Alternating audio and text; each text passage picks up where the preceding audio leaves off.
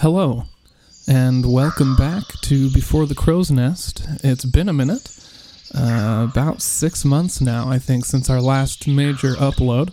Maybe a couple minor things sprinkled in between. And I don't think I'm going to give much introduction this time. I think the title kind of speaks for itself, and we're just going to jump right in. This episode is called N-DiMormontryptamine, Mormon Intelligence, and DMT. On the morning of September 25th, 2008, I had one of the most perplexing and terrifying experiences of my life. In the Provo, Utah Missionary Training Center, at the age of 19, I was certain beyond the incomprehensible physics of the event that I had received a profound vision, a spiritual witness and testament to my forthcoming missionary service. Currently, I characterize this mostly as a hypnopompic sleep paralysis episode. My fellow elders and I, let's call them Ellis, Perks, and Tracy, finished our nightly routine and turned out the lights so as to not break routine commandment on the very first day in the MTC. I was restless and uncomfortable, a bit warm, and I'm uncertain at this point in time how long it was before I fell asleep. The next thing I knew, I found myself soaring through a black and white tunnel which had a roar as if its depths were hollow. I floated out of the tunnel from the night sky, quickly down toward an island, which I recently came to know as Praia, Cape Verde. It felt like I knew exactly where to go. I saw people walking throughout the streets. They were completely unaware of me. Many of them were being followed by ghoulish, tired, anxious, excited, angry, or confused entities. They looked mostly human. There was one prominent among them. I seem to remember tattered and or gray clothing, and that I was terribly frightened. I soon came upon myself, and at this point I was still floating several feet above the ground. I knew it was time to assume the perspective, so I entered my body. Immediately as I had done so, two African elders whom I was just meeting for the first time there, and I guess also simultaneously there, because there I was, they took turns shaking my hand. It was as if play had been pressed on the scene. I don't recall any more specifics here, just that there was my first companion, let's call him Badesso, a taxi, and the word splits. Next, I found myself in an apartment. It was mostly one big room. I was standing on one side near a window, and Badesso and the other two elders were on the other end. They seemed to be discussing something technical about the scheduling and were unaware of me. To my surprise, however, they remained unaware when the prominent form I had seen earlier walked right into the apartment unannounced. I was taken aback and couldn't speak. He began to circle the other elders who remained clueless to his presence. I tried to call out to warn them, but still could not. The speed of the room seemed to be increasing, and this entity, whom by this time I knew to be Satan, that prince of darkness, and those others out there, his innumerable associates. It appeared as if he was going to attack the other elders. He lunged at them, and in an act of desperation, I attempted to leap forward while stretching forth my right arm. A brilliant white light emanated out of my hand, taking over the entire room as the entity fled. The light quickly dissipated, and I awakened in the bottom bunk of my Provo MTC bedroom in excruciating pain, drenched in sweat, heart pounding, labored breathing, still unable to speak, still unable to move. I don't recall how long I was stuck there, but I did eventually find the ability to roll out of bed, noisily, landing on my knees and waking up the other local elders, except Tracy. We got ready for the day and headed out the door to breakfast.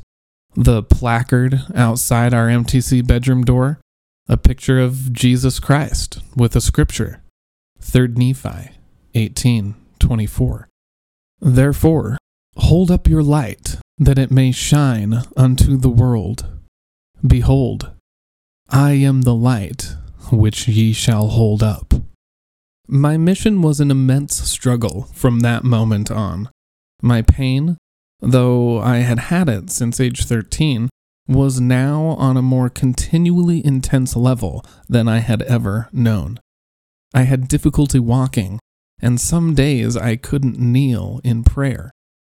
I don't recall the sequence of events exactly here, but I did tell the MTC president my dream. It was more or less brushed off, though he did seem concerned. And at some point I was sent to be examined by the nearby hospital and for some reason was screened for Marfan's disease. I made it to the island. I met Elder Badesso. He looked just as he did when I had seen him in my vision on September 25th. A couple of weeks in, and I had only gotten worse physically, and thus emotionally. One night, I found myself walking down the road towards our meeting house. I could see it in the distance. But I started to see flashes of light, vague, transparent people following all the other people out walking around already. No one else seemed concerned or as if they had seen anything.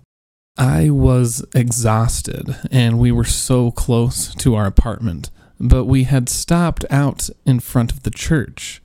I asked what we were doing here, and I was informed that tonight we would be going on splits. A taxi pulled up, and I was greeted by 2 African elders. I was terrified. I did not want to relive that experience. The being the only one aware, the unbearable pain, any and all of it, I did not want. I was informed that I was the one to leave that night, so I had to go pack. I prayed over and over again on the walk to the apartment. I had sensed a release of pressure in the atmosphere, but I remained very nervous. I found myself standing in the exact spot in the apartment by the window as I had been back on September 25th, and there were the other 3 elders having their frivolously technical conversation on the other side. I started to pray again, saying, "Please do not let this come to pass. Please do not let this come to pass. Please do not let this come to pass." It did not.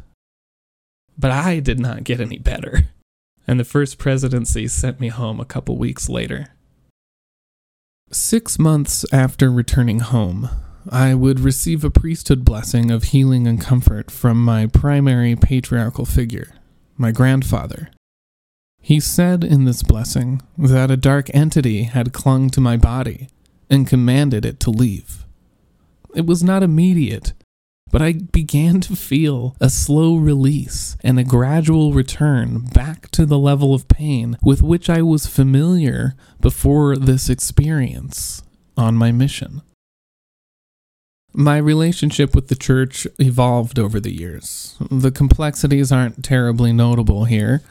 In the end, my relationship with LSD and meditation was born, and both most certainly saved my life.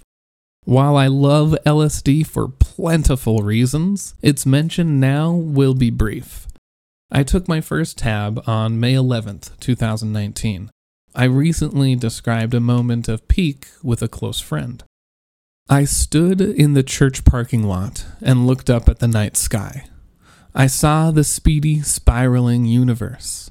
But in that instance, it was actually the Milky Way specifically which blanketed me in all of its soft, bubbling, and welcoming light, saying, "Everything is okay. Everything's fine." And I knew that it was. A few years later, I had been feeling incredibly suicidal for the first time since I had taken LSD almost exactly 3 years before. That first trip more or less nixed that ideation for me for many years. I was able to acquire LSD in the hopes it would once more kick my depressive swing, but this time around, I was also presented with the opportunity to partake in N-Dimethyltryptamine, otherwise known as DMT. I spent the next month consuming around 3,000 micrograms of LSD, and there were many insights, but their notation is scattered and some in video form, so more on these later. Shortly after all that lysergic travel, I found my moment to take DMT for the first time. I notated my experience immediately upon awakening. This is that experience.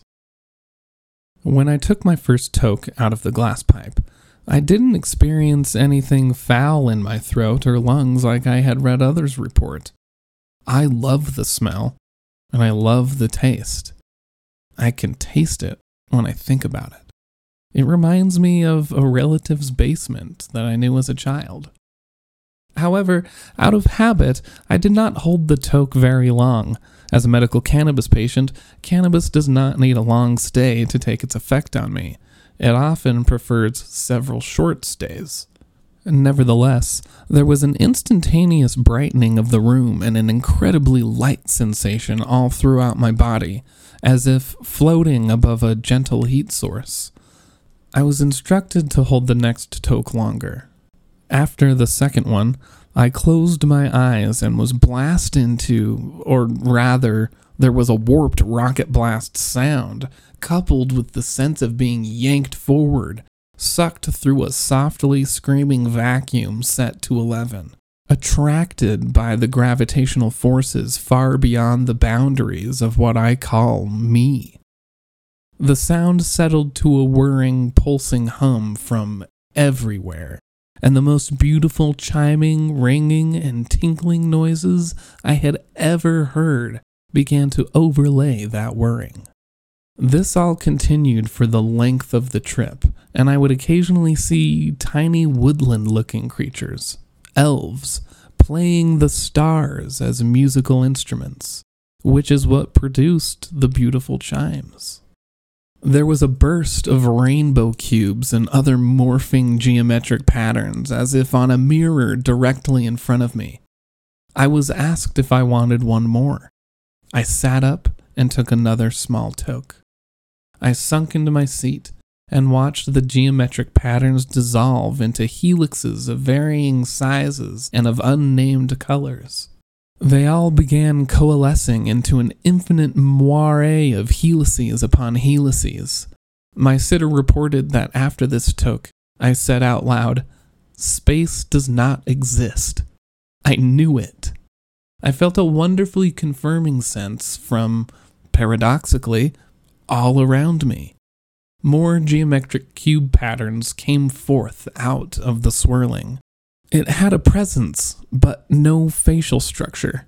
Yet it welcomed me in plain English through tactile vibrations. My sitter said I began to laugh, which I recall, and I reached in an attempt to feel my own face, but did not find it. After this one fleeting attempt, I smiled and set my arm down. I don't remember how much longer I was enjoying my faceless adventure riding the helices with the cubes, but my body had been laying in my seat for several minutes. I had glimpsed a new set of creatures flying back and forth and dancing on the landscape in the distance. Fairies, I called them. I opened my eyes and the room presented as it had many times in my mirror meditation practice. This has happened sober with cannabis and also LSD.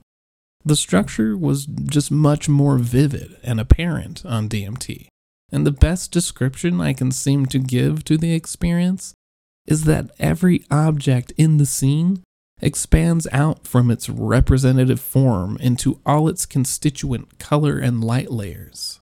A real-life hologram showing you just how to construct every particle in the room, starting from its primordial step. I became incredibly warm, and it was difficult to breathe deeply. I have had a chronic illness for 20 years, poor temperature regulation, and chest inflammation being among the symptoms. My sitter reported that my heart had been pounding but had since began to settle, which is normal, and that my breathing appeared stable and consistent. My chest felt heavy, but that quickly became the sensation of my entire body. I asked that they retrieve my inhaler from my art studio downstairs for afterwards. As they left the room, the temperature was brinking on overwhelming, so I removed my shirt and called for an AC unit to be activated when they returned. While I was still a little anxious, and I had still not been able to feel my own heartbeat, I got a good deep breath and began to relax back into it. The helix landscape turned into sporadically bejeweled tubes which warped in on one another and seemed to also emit from one another. The tubes transformed into serpents of all colors and sizes, with beautiful scales, scaling, but never a face. I again had a sense of my labored breathing, constricting, and I opened my eyes twice briefly. I caught a comfortable breath and accepted my place among the serpents. My cat, Monsieur Andre, entered the room, jumped up at my side, said meow, and began purring. The colors shifted intensely and immediately. The serpents began to slither away, one by one, until I was left in complete darkness. Void. Monsieur Andre left my side. I would see the occasional flash of gold, purple, and blue lightning on the peripheries. For a moment, I thought the trip was over, but when I went to open my eyes and sit up, I couldn't. I was paused. I began to laugh and thought, oh, I get it. It reminded me of things I had experienced in meditation. An enormous dragon emerged from the void, directly upon the mirror of this spacious spirit molecule's timely intent. It was the gold and purple and blue flashes of lightning I had just been witnessing. As with everything else, it did not have a face. I had the sense that to others, this dragon would have been terrifying, but to me, for me, it was immensely comforting.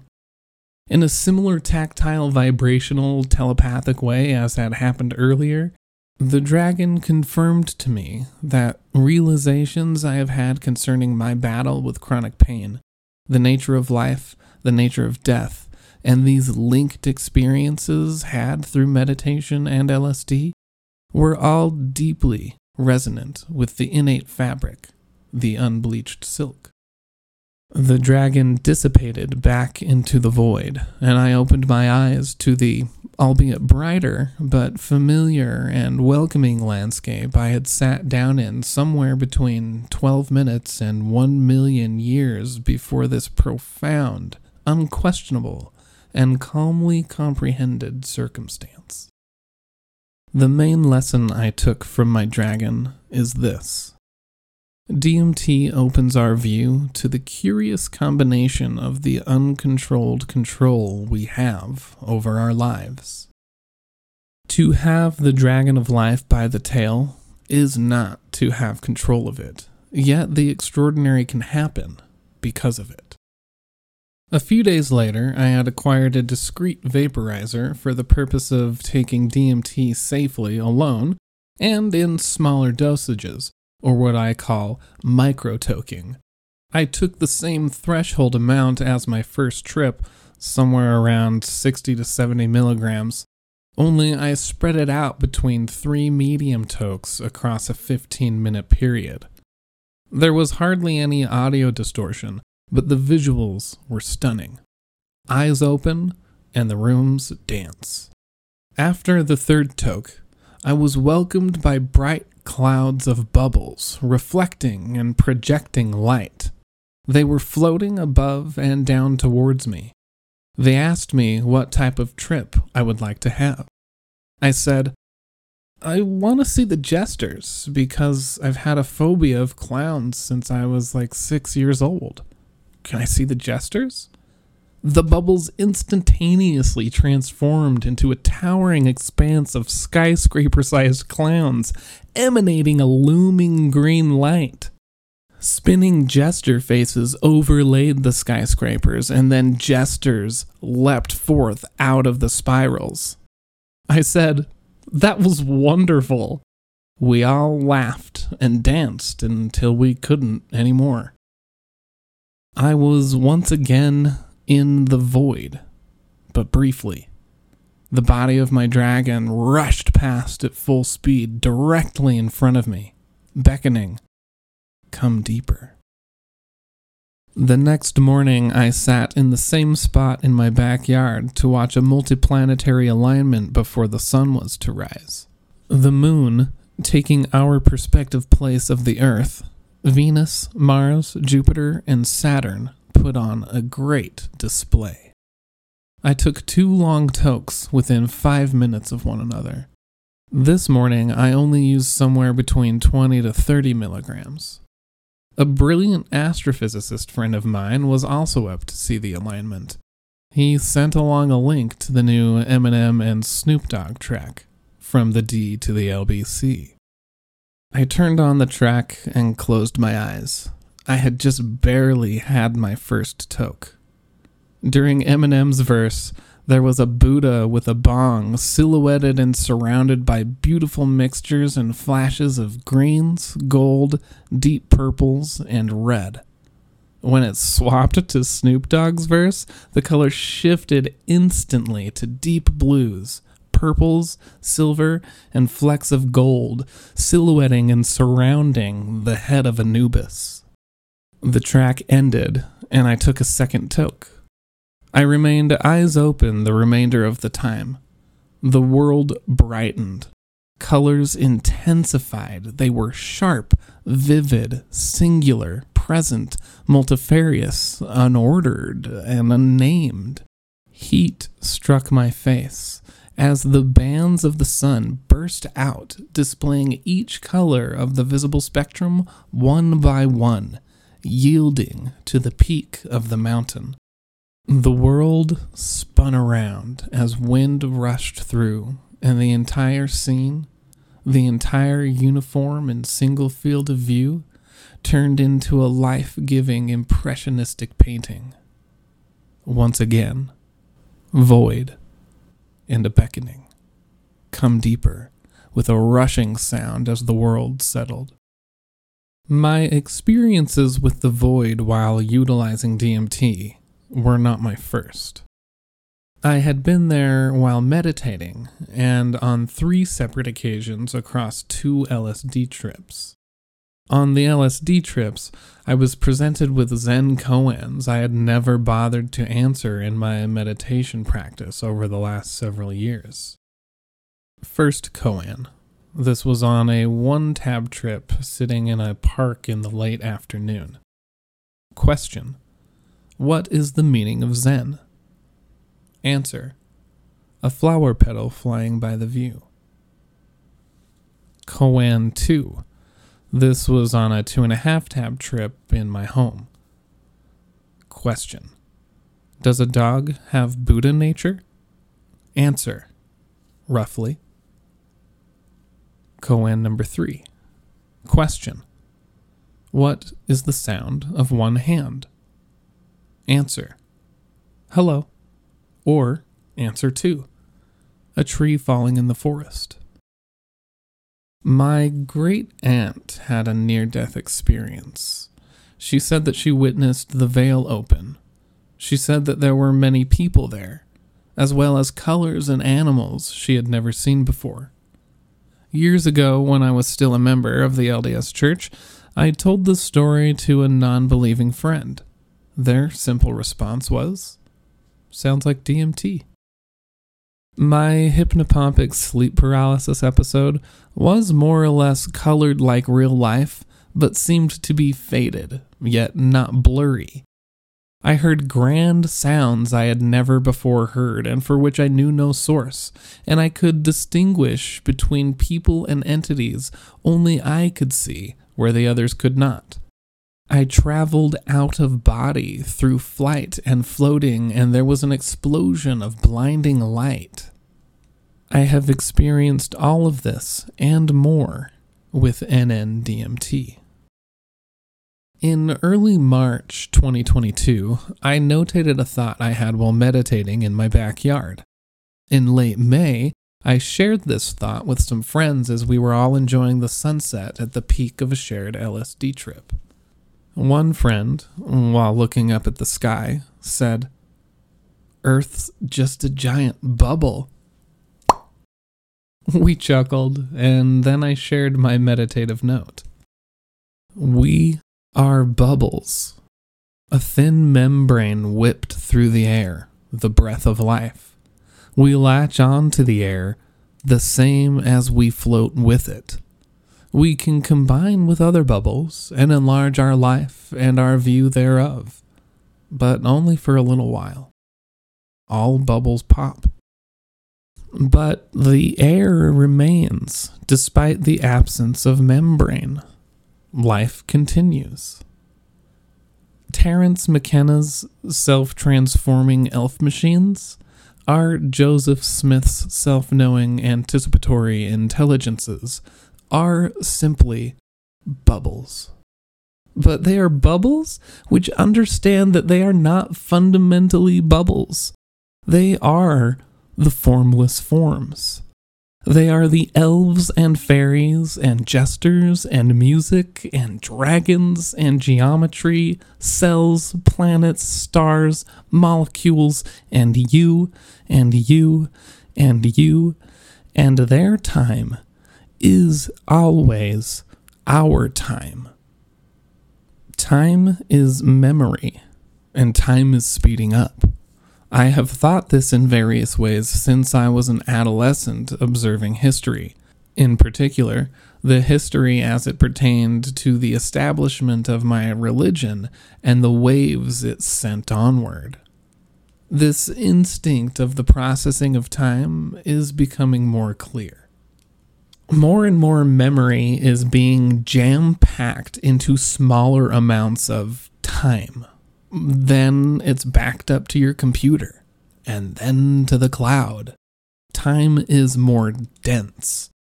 More memories are being made and stored right now as you are reading or hearing this than were made from the exact same spot in the span of 1,000,000 years, 4 billion years ago.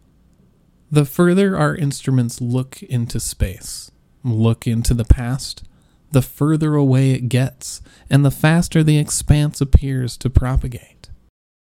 The future exists only so long as we plan ahead. This is not always a good thing.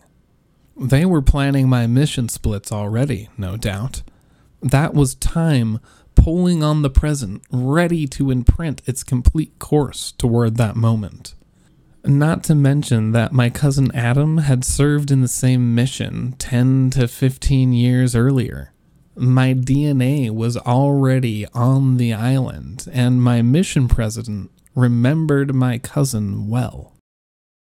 It should also be recognized that the time and life of the substance being taken to assist in these experiences are also intimately involved. The acacia tree, or mushroom, or ayahuasca vine, or your own brain, they have their own family histories, their ancestry, and it will be included in every trip. They are now you, and you are now them, as you all always have been. As far as space is concerned in all of this, it is, somewhat paradoxically, an illusion. But it's only an illusion. And this is not to say that it's all in your head. Rather, it is to say that the you in your head, identifying with the body ambling around this space we know, is only limited to this space as far and deep as that identification is seated. You, as your fundamental bubble, it has no space, and it needs no space. And with that, I'd just like to end by sharing a Zen-Rin poem. The dragon hum in the dead tree, the eyeball in the dry skull. When you are really master of the myriad forms, throughout the 4 seasons there's no weathering, no decay. A light breeze stirs the lonely pine. The sound is more pleasant, heard from close by. And now that I've shed my skin completely, one true reality alone exists. My name is Christopher Schenefeld, and this has been Before the Crow's Nest.